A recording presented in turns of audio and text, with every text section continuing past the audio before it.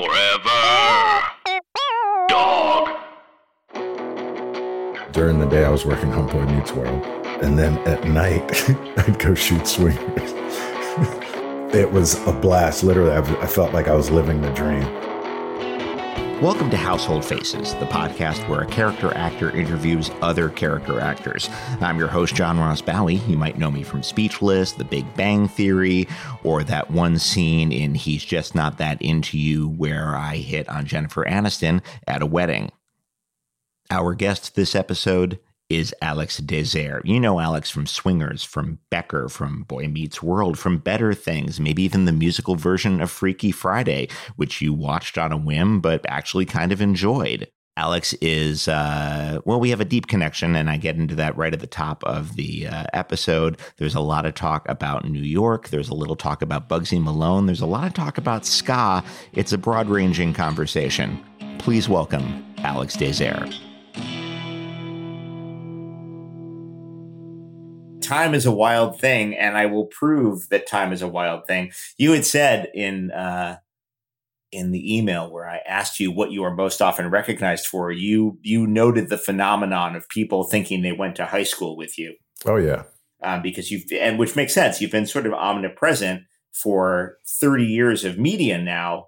But I have obviously take offense as someone who actually went to junior high with you. Right. And come by that phenomenon. Honestly, how much do you remember of the first thing I saw you in, which was Mr. Eldridge's production of Grease? Ooh, Grease. My fondest memory of that was, well, I don't know if you want to call it fond or what. I do remember, because what we did was we mixed the play and the movie. Yeah. So I was like, am I Rump Rogers or am I Putsy? I don't remember. But my biggest memory was because I also played him as well as the Teen Angel. That's and right. And that was my first time. I'd never heard about a quick change before. So I had 3 pieces of wardrobe on at the same time because there was a scene with the gang. We're all hanging out. And then the very next scene was singing Beauty School Dropout. So I remember I had the full outfit on of Putsy, Rump, whatever you want to call him. Yanked that off. Underneath was my white jumpsuit. Went out and sang that song. Mm-hmm. And then after that song was another scene with the gang. So underneath the jumpsuit was another Rump Putsy outfit. That's incredibly. So you had 3 layers on. Yeah. And the thing is, I think, I was a chubby kid. Were you? I wouldn't have characterized you as such, but go ahead. So I thought, on top of like being nervous of doing the show, I was like, God, I look really fat too, don't I? But you know what? Went off without a hitch. What a fun thing to feel about yourself when you're 13.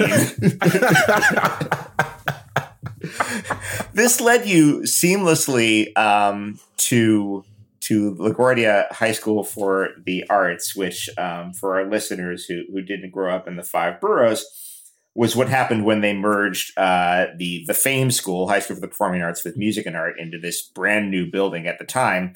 This 80s architectural box behind Lincoln Center. You were one of the first classes in that I was building. In the freshman class of that building. You were in the freshman class of that building. Yeah. Oh, I remember you guys, everyone was talking because I knew so many people who didn't get into LaGuardia, and they were all having sour grapes. Like, yeah, I hear the ventilation sucks. I'm like, dude, come on. Don't be this guy. Let them, none of us have air conditioning. It's the public school system. Let it go. Well, I remember telling people, like, yeah, I'm in the new building, but I auditioned in the old building.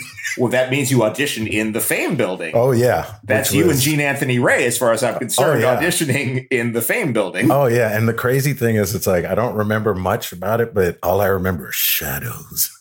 Oh, yeah. Shadows and shades of brown. And I remember part of the audition was something like, you had to prepare 2 monologues. And I think I did like 2 monologues that were way out of my league. But I was like, hey, this is show range. Yeah, sure. But what were they? Do you remember? I think one was from To Look Back in Anger. Okay. Yeah. Angry Young Man British play from the 50s. Yeah, okay. Yeah. I read it. I was like, yeah, this seems cool. I could do it. Big swing, but okay. But the funny thing was, during the audition, so you do the monologues, and then if you get past that, you have your like callback right there. Oh, wow, really? They were doing cuts like in the room, basically. Yeah. Wow. Yeah. It's either thank you for coming or can you wait in the hall for a while? Wow. And so I was waiting in the hall for a while, and then the callback, if I remember, was like the head of the drama department, Jerome Escal, rest in peace, sir, and a couple other teachers. And, we do theater games. And then part of that was to do your monologue as an animal. Oh, boy. I don't remember what I did. I just remember going, what the hell have I done stuck my shit in? What? I don't know about this. But hey, it worked. I don't remember. Did I do a giraffe, an elephant? I couldn't tell you.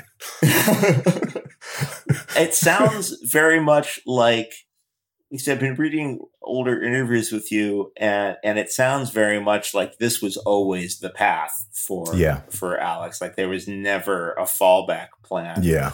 And it sounds like me, you were wildly influenced by Alan Parker's Bugsy Malone. Oh, yeah. Which I had to buy on Amazon because it's not available on DVD, but I had to show it to my kids, and it's befuddling to children right now. It's so weird, but it was weird at the time too. Yeah. It is, of course, the Scott Baio, Jodie Foster film where a bunch of kids play gangsters, and it's a musical. Right. And what was it about that movie, aside from everything that sparked you? Well, you know what the funny thing was? I didn't see the movie till years later. Really? So I knew it from the soundtrack. Really? So, when I was a little kid, I lived in Queens. I went to school in Manhattan. And, this is from the time I was 6 to, 11 or 12. I'd go to school, and then I'd have to go wait at the Donnell Public Library till my mother got off of work. Okay. In Brooklyn. And then she'd meet me at the Fifth Avenue train station, and then we'd go home together. Okay. And so in all that time, I was like a library rat. And I promise you, you're a year older than me. I promise you we crossed paths at the Donnell. I'm sure we did. That was not our closest branch, but it was the biggest branch. And we went there all the time, and it was right up there. It was right near MoMA. Yep. And it had this, I remember it had an enormous record collection. Yeah. And the Museum of Broadcasting was right next to it too. Back when it was the Museum of Broadcasting. Yeah. Before this Paley Center. Yes. Yeah. And so what I do is, aside from running around the library, it was kind of cute because the security guards all knew me. They're like, all right, Alex, come on, your mom will be here in 10 minutes. All right, cool. Thank you. But I'd go to the audio department. Yeah. And I'd listen to the records, and the cover of Bugsy Malone got me because it was all these kids dressed up. Sure. And so literally I'd look at it and I'd listen to it, and I learned all the songs, and I'd just fantasize looking at the record covers. It's like, yeah, I want to dress up like a 30s gangster, and yeah, so it really had a big effect on me, just, looking and imagining and seeing it. Seeing myself as that. And so when I did finally see it, it was even more amazing, because I was like, they all sound like Paul Williams. How is this possible? How is this possible? Alan Parker had a huge, because, and then part of the reason I ended up going to LaGuardia was because I remember seeing Fame. Sure. With my brother, who's 10 years older. And this is a true story. He went to art and design, which is another school where, you have to basically, there's an audition process to get in. And we watched the movie. So he was 17, and I must have been 7 or something like that. You were probably a little bit older than that. That movie comes out in 1980, so you're probably closer to 10. There it is, 10 and 20 then. Okay. And I remember him making a bet to me when the movie was over. He's like, yeah, you going to go to that school? Bet you $1. I was like, yeah, let's go. I'm going to go. Because that's how I talked at 10. I'm going to go. I'm going to do it. You talked like a 30s gangster already. Yeah, pretty much. Alan Parker. 23 Skidoo. Now let's talk about hair. No, it's but And what I always love about Alan Parker, who we just lost last year, is that the meat in the sandwich of Bugsy Malone and Fame. Do you know what the movie between that is? What was it? Fucking Midnight Express. Wow. Oh, wow. Right? Wow. That's quite a career. That's quite a little run. Angel Heart. Oh, that's right. Angel Heart's after that. That was a date movie for me, if I remember. That's a fucked up date movie. That is a fucked up date movie. Yeah. I'm not going to ask how the rest of the evening went because I don't think it's any of my business. It was sexy. So you go to LaGuardia, you go to this incredibly competitive, incredibly demanding performing arts school, and you get out of there by the skin of your teeth because you booked a pilot? Yeah. I booked a pilot, so you're not supposed to audition when you go to LaGuardia, but I was like, man, this is what I'm here for. And I'd gotten, I am blessed. # blessed I am. I somehow managed to meet a casting agent who tried to get me on the Cosby Show. I met her on the street. Well, the Cosby Show, which starred briefly Carl Payne, who also went to Wagner with us, and was Danny Zuko. That's right, yeah. And he was cockroach Y'all never on saw the Cosby Grease Show. like this, people. No, this was a singular production. I'm happy to have seen it. But somehow I met this casting woman who, hooked me up. Cosby Show obviously didn't have it. Actually, Carl got the part. Oh my God! You went out for Cockroach. Oh yeah, that was one of my first big auditions. Dude, I ended up going to Brooklyn and meeting Cosby. It was, it was kind of crazy. I always ask about what was a role that got away, and you just beat me to the punch. That is fascinating. I had no idea you those. Although I guess you've got like two charismatic kids running around who could play Malcolm Jamal Warner. Of course, you guys are going to go after the same stuff. Yeah. Okay. Go on. No, it was very, and the funny thing is, it was cool because Carl was doing that while we were in high school. So he was also part of the reason why I was like, look, if Carl is doing that, I'm doing this. Sure. And so, I ended up auditioning for the show TV 101, booked the pilot, came out to Los Angeles, which was like mind blown. I think 2 weeks ended up being a month or something like that. And I think at the time we were doing the Spring Drama Festival. I was a senior in high school. We were doing the Spring Drama Festival. I had to drop out of that with the part that I had and do the pilot. Came back, almost got kicked out of high school because of that. Somehow managed to stay in, ended up being part of the company of the Spring Drama Festival, which was really fun. We were doing the Comedy of Errors. Oh, wow. And the director decided to make it feel like a Looney Tunes cartoon. Oh, cool. So you can go really big with Comedy of Errors. That's one of the ones you can go really big and really silly with. I mean, we were doing like Hassan Chuck type stuff. It was out. I was able to do that. My grades were not the best. And so that year there was a writer's strike. So I was able to go to summer school, get all my credits. As soon as the credits were done, I had a couple of weeks and I was back in LA looking for an apartment, ready to come and do the show, which was at 18 years old. At 18. Yeah, at 18. And I always laugh. I'm like, as an 18-year-old, I think I subconsciously said, how far from Queens can I get it? Oh, I got it at Venice Beach. Moved right to Venice. And I think before I moved here, I'd seen Colors and Hollywood Shuffle. Just so I knew what I was getting into when I moved to LA. Sure. Those are two decent representations, I think, of how the town works. Yeah, Hollywood Shuffle had to have been a really interesting thing to watch as a young Black actor. Oh yeah.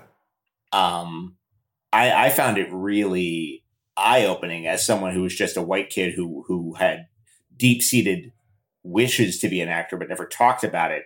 But I watched it and I was like, oh God, yeah, there's all sorts of aspects that I would never even thought about in terms of how actors are treated. There's the Murphy-esque montage. Remember the scene I'm talking about? Oh yeah. The movie's brilliant.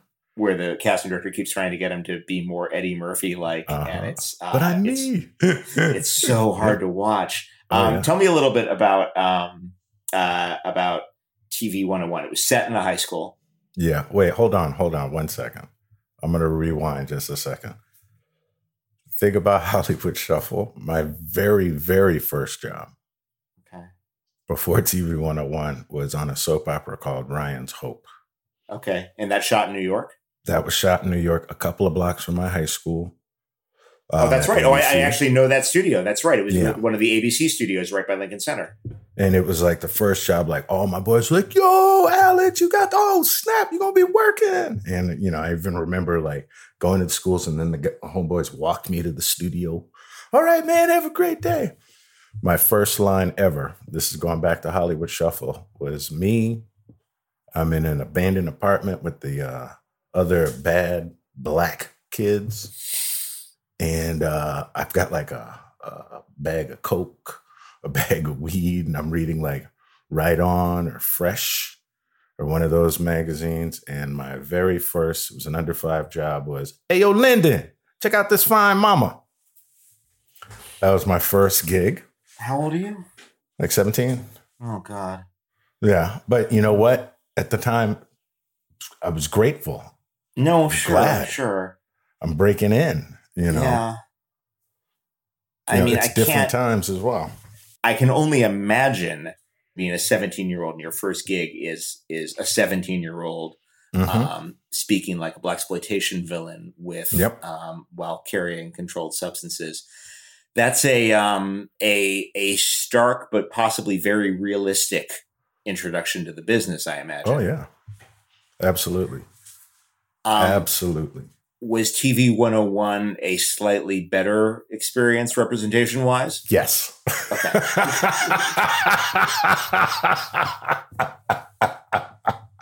Yes.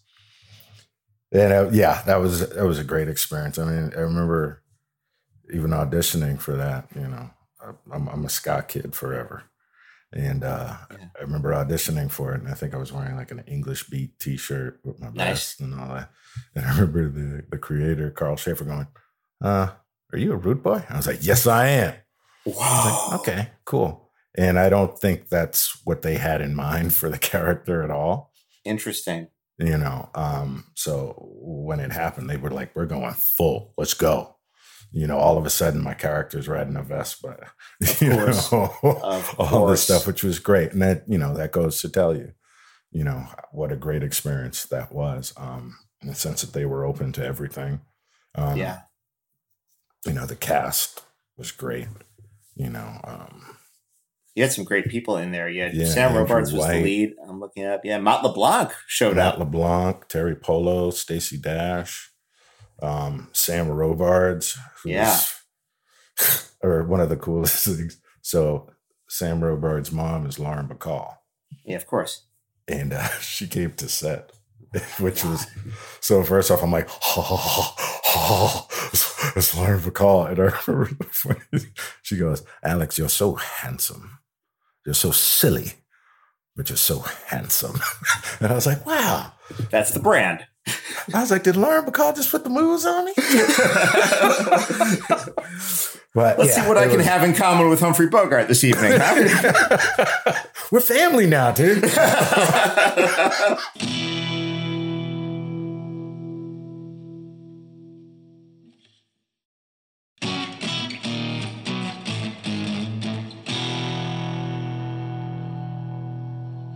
Would I have run into you? We didn't meet in person until I moved to LA, and we showed up on the same set. And I was like, "You went to Wagner, right?" And we had a great little talk then. But I'm wondering if we were probably at some of the same Toasters shows, probably same Boiler shows, probably this massive ska scene in New York in the '80s. Yep. I know you're in a couple of bands in LA more recently. You're in Hepcat, you're in the Lions. Were you in any bands in high school in New York? No, me and some friends tried.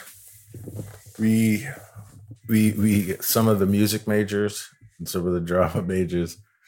I think we did a band that was called, I think we went from Burnt Toast and then we changed the name to Dub Squad or something like that. Sure.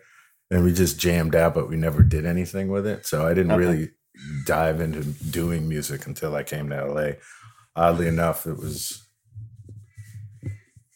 great because I didn't realize I needed therapy for acting until I started doing the music because, I needed another creative outlet. Right.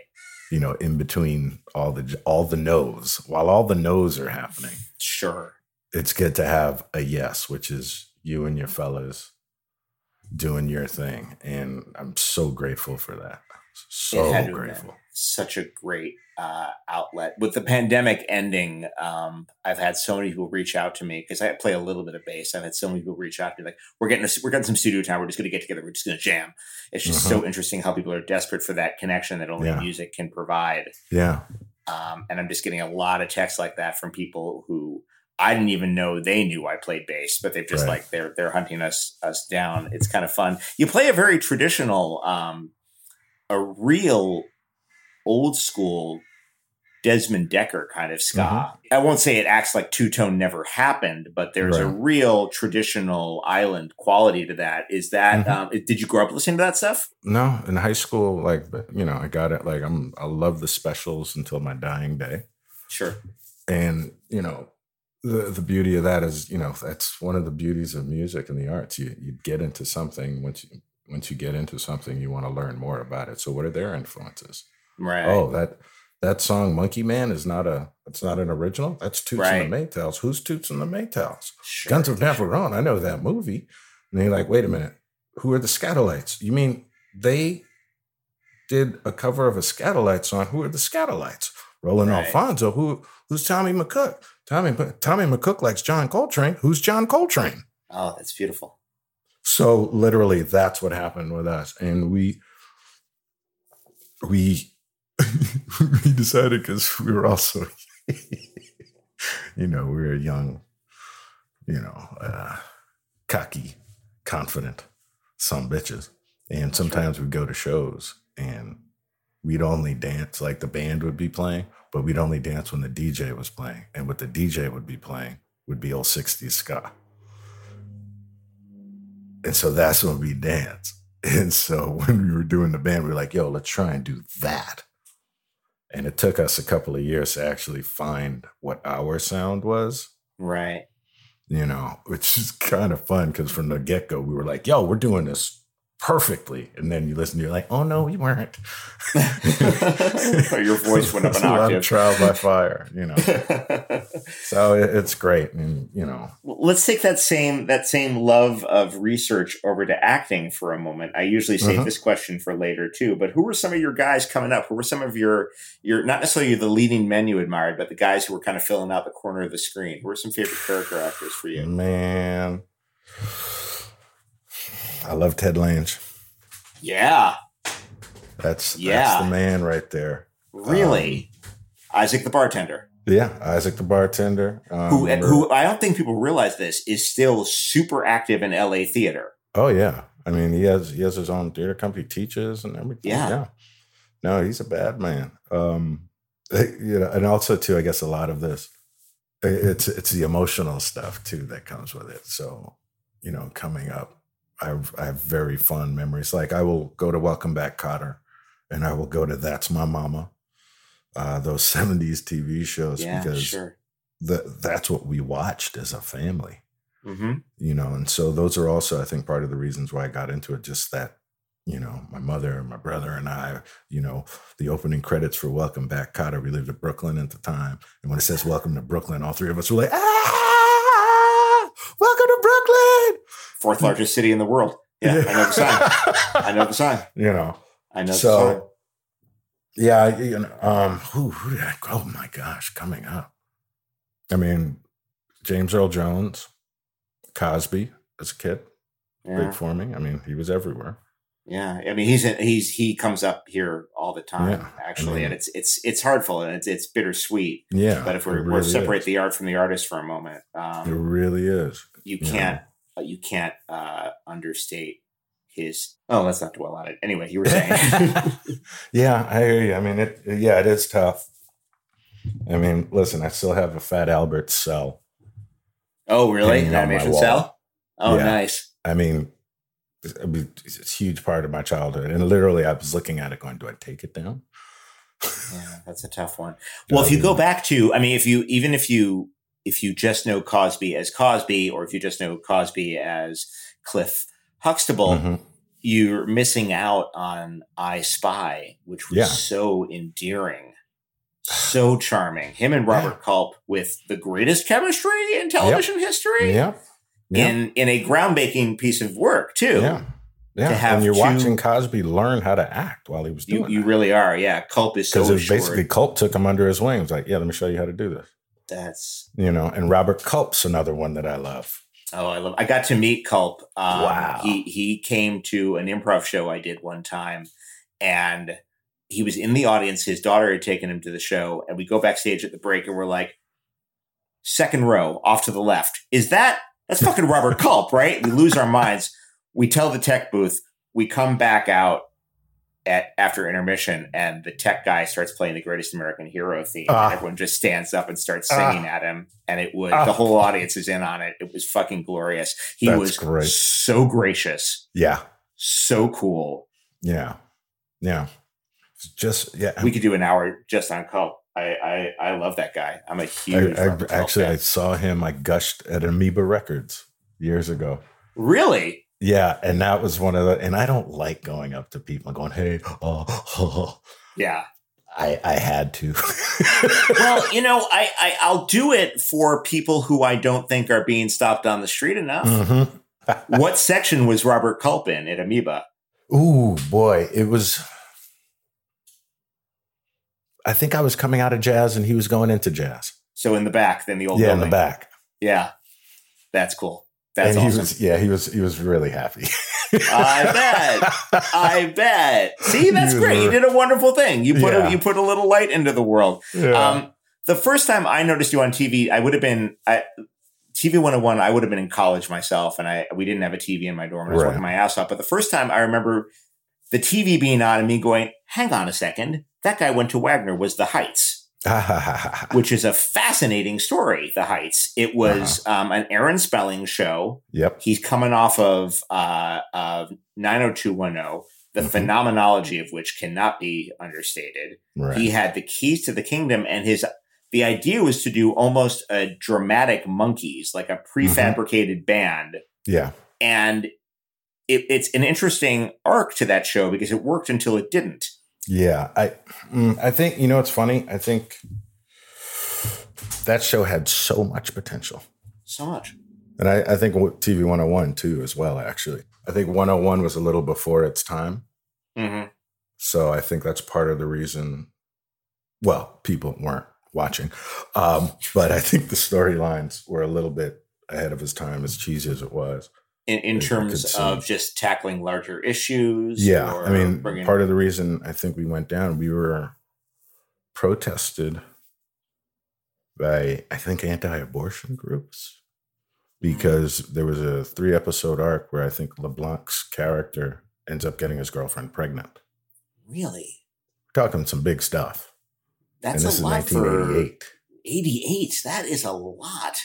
Yeah. So, I mean, we're touching things like that. We're touching, Max Perlich did a couple of great episodes where my character finds him. He's a homeless kid living in our school that does graffiti. Okay. Tackling stuff like that. Yeah. And it was just a little, I think it was just a little ahead of its time right there. Very grateful for that. I think with The Heights too, it started off, I think The Heights turned into the Monkees, or they were trying to do that. Sometimes I laugh. I'm like, yeah, we're Melrose Place with a band. Well, that's kind of how it was presented. It was very much presented. Melrose Place. These are all really, really good looking people, and they're in a band together. I think what had happened was it started off grittier and more about the interplay between these characters. And then the song became a hit. A massive hit. How Can I Talk to an Angel was a bona fide radio sensation. And once that happened, then I think the entertainment machine came in and said, whoa, how do we capitalize? And we had issues because, it's funny. I did not know how to play the bass. I would, audition, can you play the bass? Yeah, I can play the bass, but you got to hear me sing. and ideally pay more attention to that.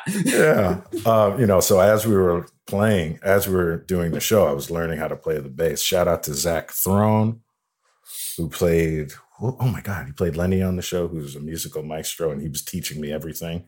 Really? Yeah. So that was really cool. So what had happened was, as it went on, they were trying to, turn it into this Monkees Melrose Place machine. And to the point where they're like, yeah, we want you to start doing shows. And I remember going, but I don't play the bass, guys. I don't do this. We want you to start releasing out. But guys, this is not us playing. And a lot of the other guys were bona fide, and that became an issue because literally we're like, we do not want to do the Monkees as actors. Right. We're saying we do not want that. And it caused a lot of friction between production and us. I don't know if I'm supposed to be saying this. Oh my God. I think you're okay. I think you're okay. If you're really uncomfortable, we'll talk about it later. But I mean, no. Is Aaron Spelling going to come after you? Not likely. Go ahead. I don't think so. But it was really, it became stressful towards the end. Like literally folks are like, you have to do this. And I was like, no, we don't have to do anything. Was it so stressful that there was maybe a sense of relief at its cancellation? Yeah, no. And I mean, luckily, like I'm still friends with some of them cats. That's cool. Yeah. Cheryl Pollack, who's also on the show. I remember I fell in love with her in high school because she was in those Jordache commercials. Oh my God. Remember the Jordache commercials with all like the angst teens? I don't know. My mother doesn't like me. Right. Uh-huh. She was one of those girls. Oh my Lord. So the weird thing was we had found out we had been canceled and we still had episodes to shoot.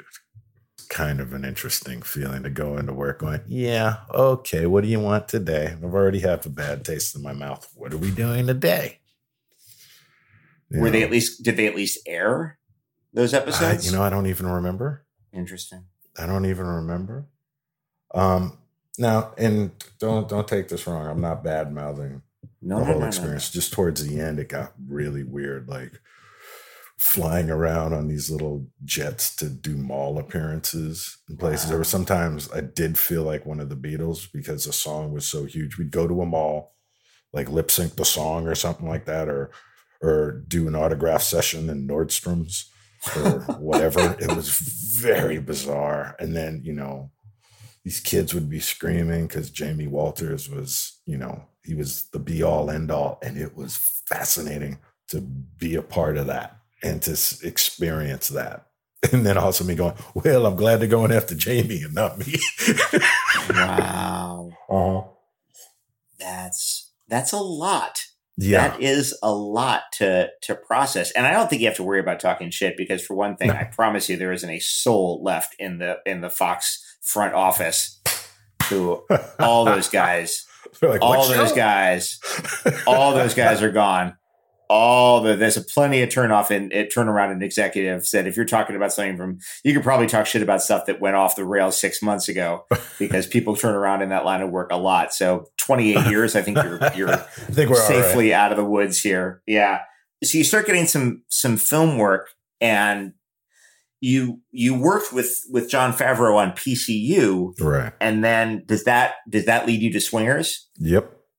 Yeah, that's exactly. Was it a straight offer on Swingers?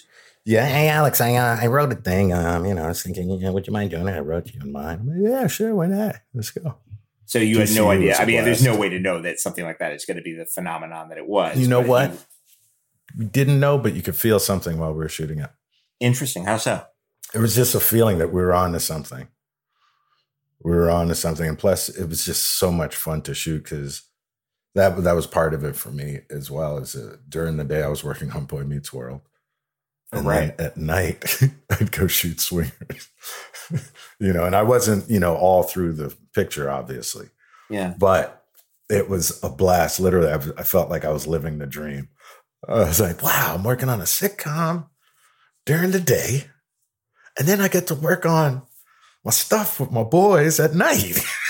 Oh my God. You know what I mean? So it was that had to be just such a, was it hard sort of shifting gears? Cause I watched Boy Meets World is streaming on Disney Plus. So I watched a couple last night, and you've got this breezy self-assurance when you're doing multicam while still honoring the kind of rules of multicam acting. Right.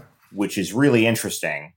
A lot of times people can stiffen up in that medium, right? Because they're trying to surf the laughs, and they've got to, make sure that everything is concise and everything has to be in its place. And I didn't see that with you. Was it interesting to sort of shift gears, or from acting on Boy Meets World to then doing this very specific indie comedy at night? It's funny that you say it, because I never even thought about trying to differentiate.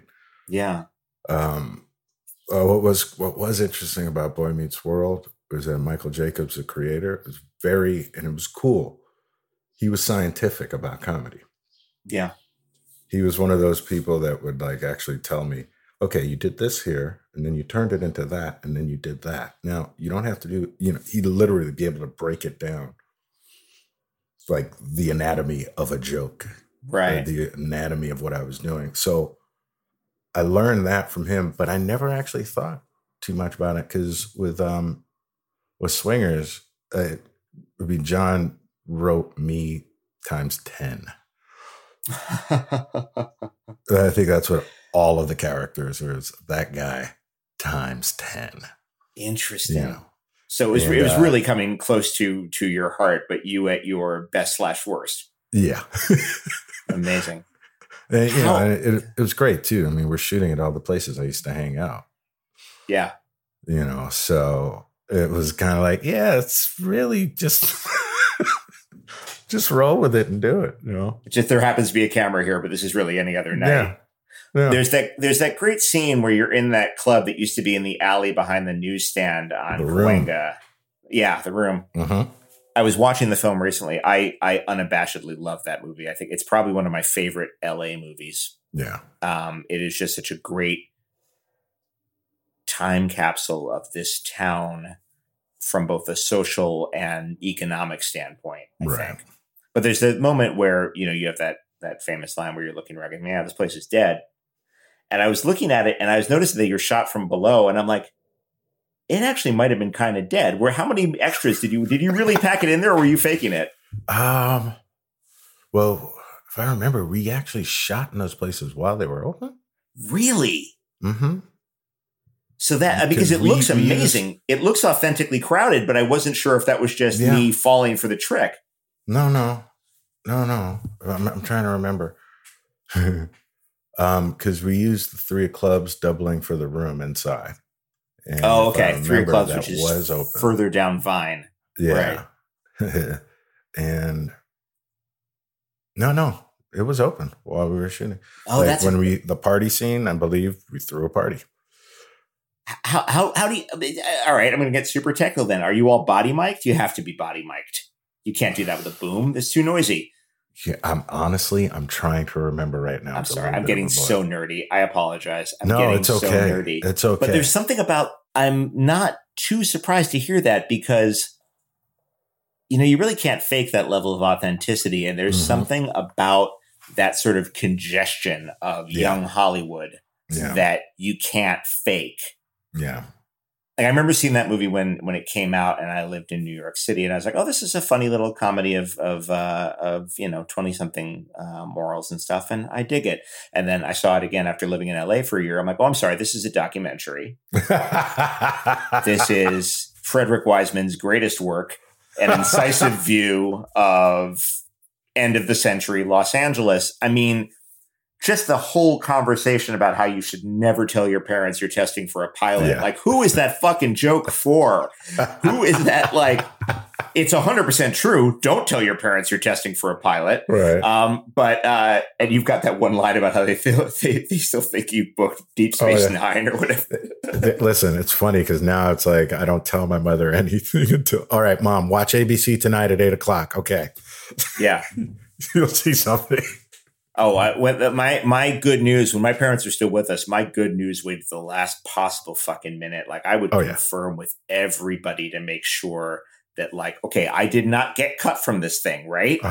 They didn't do any reshoots. I'm still in this, right? Because I want to call my mom, but I need insurance on this.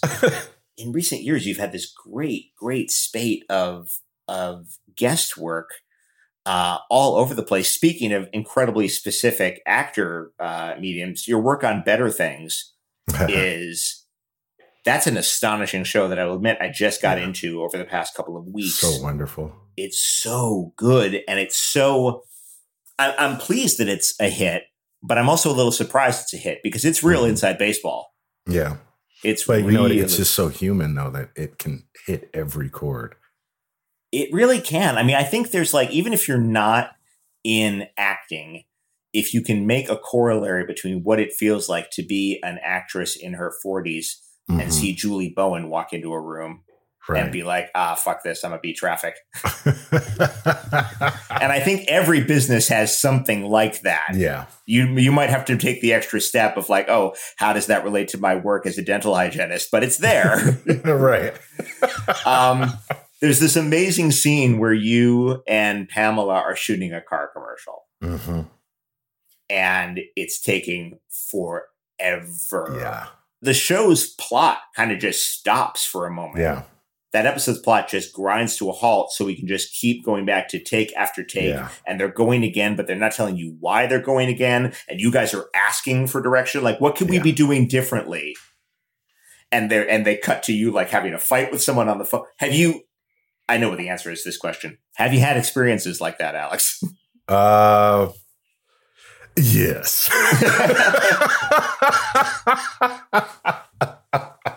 I'm like, are we still doing this scene? Oh, okay. Yeah. Yeah, I could relate to it. Again, there's just this quality in your work of the guy who is just letting stuff happen around him, but is not necessarily getting super upset about it. It's not an aloofness. Right. But just a present coolness, I guess. And I think that might just be Alex. Wow. I'm gushing over here. It's interesting. There are moments though where you're pushed on that show, and is it kind of fun to stretch in that direction to kind of like see yourself get a little hotter, a little more emotional? Always. Yeah. So much fun. I mean, that's what we do. You know, as humans, as actors, just trying to go in every direction. You know, it's great because I know, I think the subtext for what you're seeing is me going, fascinating. Yeah, I think you're right.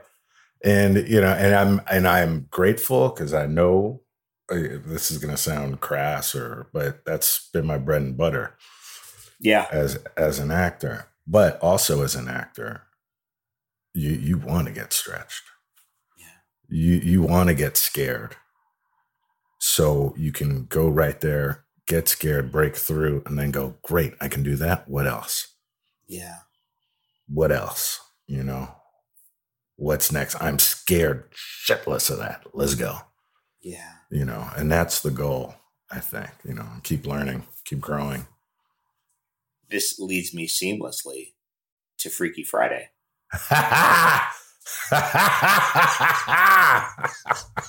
Yes, sir. My first reaction upon seeing it was, fuck yeah, Alex gets to sing. Fuck yeah, Alex gets to sing. This is the musical version of the story. Fairly recent, a couple years old at this point. You and Heidi Blickenstaff. Am I saying that right? Uh-huh.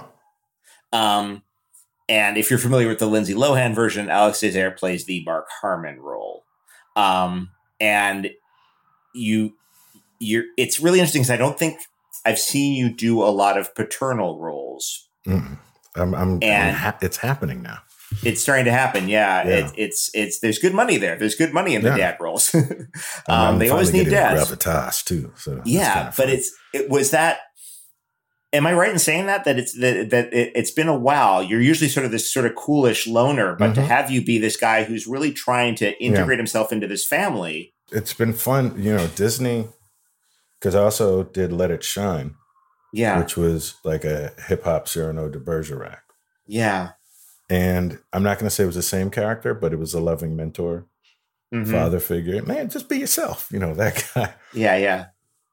And it's great that I've been able to do that as well. And then, that kind of flows into Freaky Friday too. And I was so happy when I was like, oh, this is the casting. Let's go, guys. It's,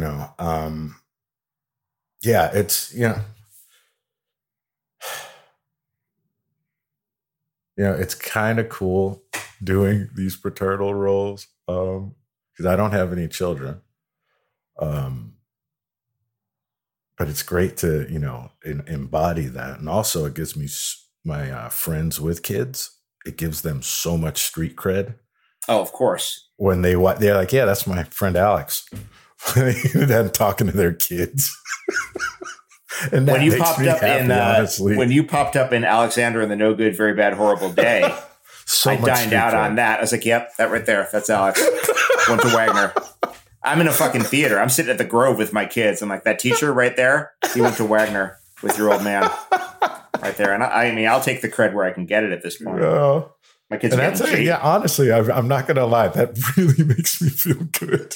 Sure. I love the thing about doing work that is geared towards children is that like kids do not have hesitation about walking up to people they've seen on TV. Right. They have none of that at all. And it's charming. It's a good feeling, like, oh, I've brought a little joy. I have perhaps given this mom a respite while the kid was in front of the TV.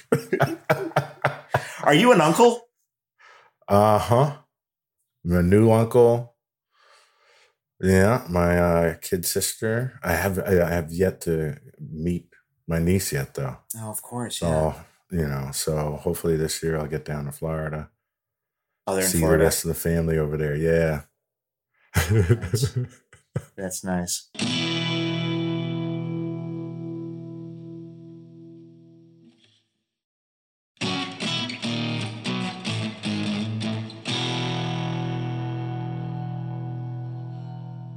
We're going to get heavy for a moment and we're going to get into Hollywood Shuffle territory again, sort of.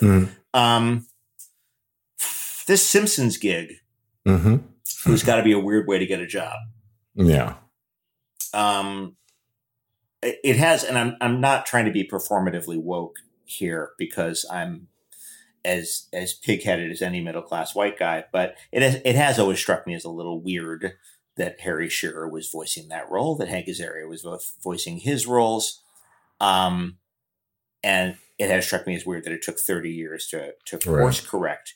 Was there a part of you that thought, this might be too little too late, guys? Or were you just, let's go in and give it a shot?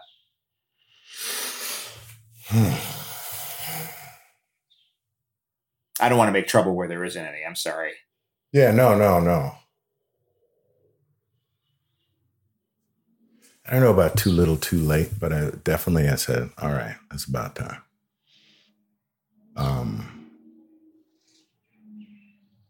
I think honestly, I was conflicted for a second because Hank does such a great job. But I understand. And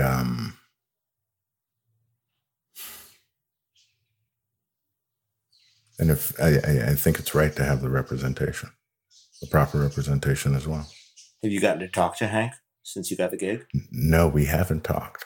We've met each other on Zoom table reads. Okay. Yeah. Like this will be happening. Yeah. And it's interesting. And everyone at the Simpsons has been very welcoming, good, warm and open. And it was strange because I think that week there were so many like voiceover calls for the changing of characters, like Cleveland show. Right. There was a bunch of stuff going on, and it was kind of interesting because I remember going, wow, probably every Black voice actor in Hollywood is auditioning for these right now. And you had years playing Nick Fury. Mm-hmm. My buddy Chris Cox is Hawkeye on those Avenger cartoons. He's the best. Chris Cox is he's an incredibly gifted mimic too. Yeah. He does a not terrible Alex Désert. He won't do it in mixed. He won't do it in mixed company, but it's not terrible. Like Alex Désert, or Alex Désert doing Nick Fury. He does your Nick Fury. I apologize. He does your Nick Fury. Based on Billy D. Williams, might I add. Is it really? Uh-huh. I hear that. Yeah, there's a seductive quality to Nick Fury that might not be in the books. Yeah, it might not be in the books. That's your own little spin on it. That's nice. That's wild. As long as we're talking about representation, though, if you go back 20 years, nowadays I don't think you play that role on Becker. I don't know that you play a blind character on Becker, because that's also something that casting directors are being pushed. That towards. Character was actually written for an older white guy. Really? Yeah, his name is Jake Malinak. Oh, yeah, that's a good point. Yeah, okay, fair enough. So that was another one of those bits of, okay, good on you. Good on you for opening your eyes and saying, hey, yeah, let's see what this guy does. You have this incredible chemistry with Danson, who, it has to be said, Danson is one of our great multicam actors, a great actor in general, but he's in the pantheon of guys who just understand that format on like a cellular level. But you guys playing with each other and fucking with each other on set is really fun to watch. Was it a good experience? It's honestly one of the best experiences of my life. And and you said it starts with him. Yeah. It was one of the most loving sets I've ever been on. To the point where it was like, we'd have, how hard it is to be a guest actor on a show where the family's already established. Nerve-wracking. We went out of our way to make sure everybody felt good. That's nice. And included, it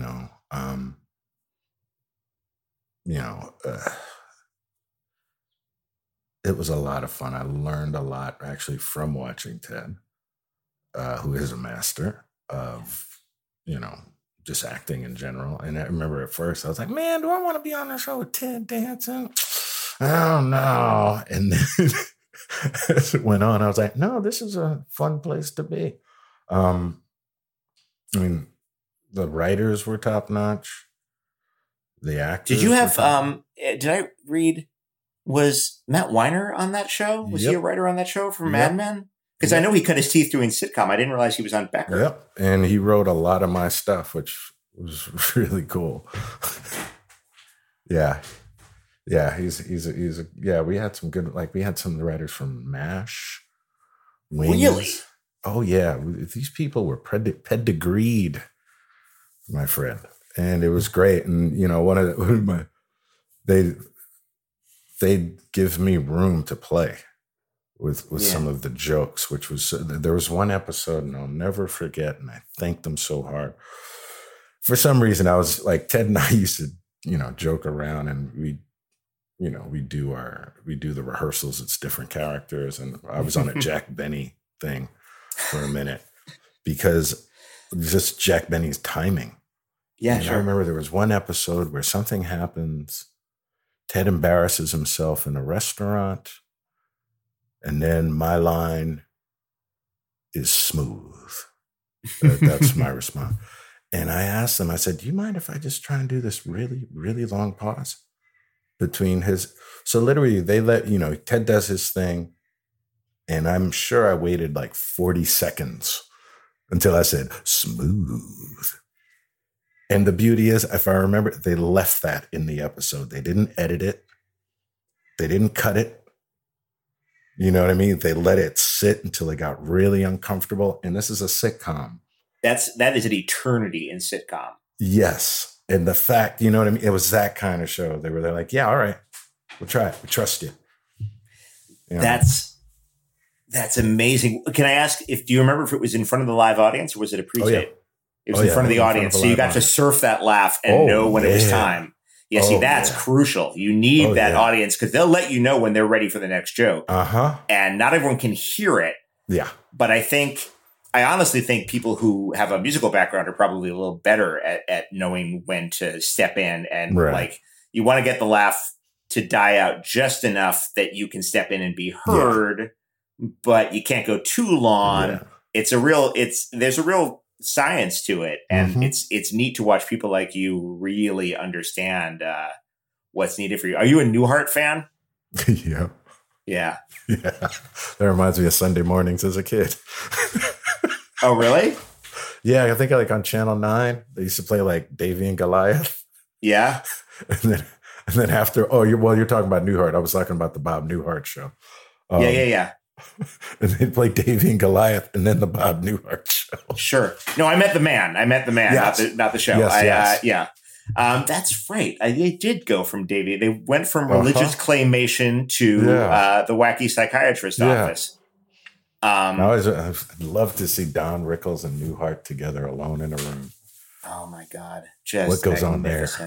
I remember when those two guys, when Carson died, Rickles and Newhart came on Leno, and they told stories. You can probably find it online. It is a really fun, it's a very joyful celebration of a life, and the two of them are incredible. But yeah, anytime I take a little bit longer to step in with a joke, I should basically write a check to Bob Newhart.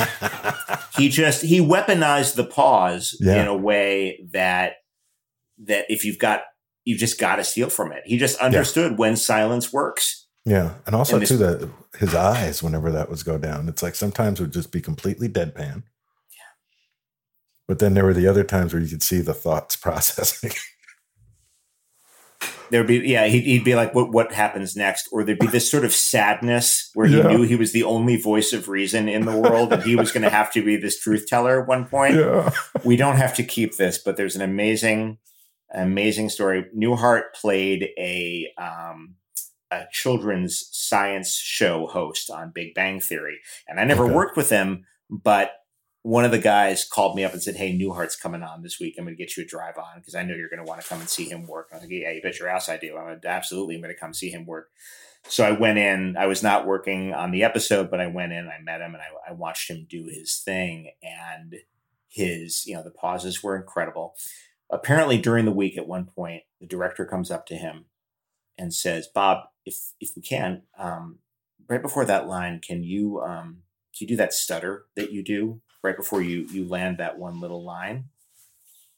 And Newhart goes, I don't stutter. And the director goes, "Oh, I'm sorry." And of course, you know what's going on in the back of his head. Did I just piss off Bob Newhart? Am I fired? What's happening right now? Yeah. Newhart continues, "No, I stammer. Do you know the difference?" And the director goes, "No."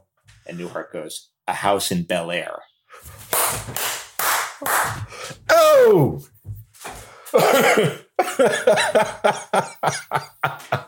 Talk about understanding what you bring to a project. Like we're talking about how you bring a certain coolness and a certain fascinating quality to your work. And maybe that's the game, maybe that's the game is just really finding as early as possible what you're good at. Yeah.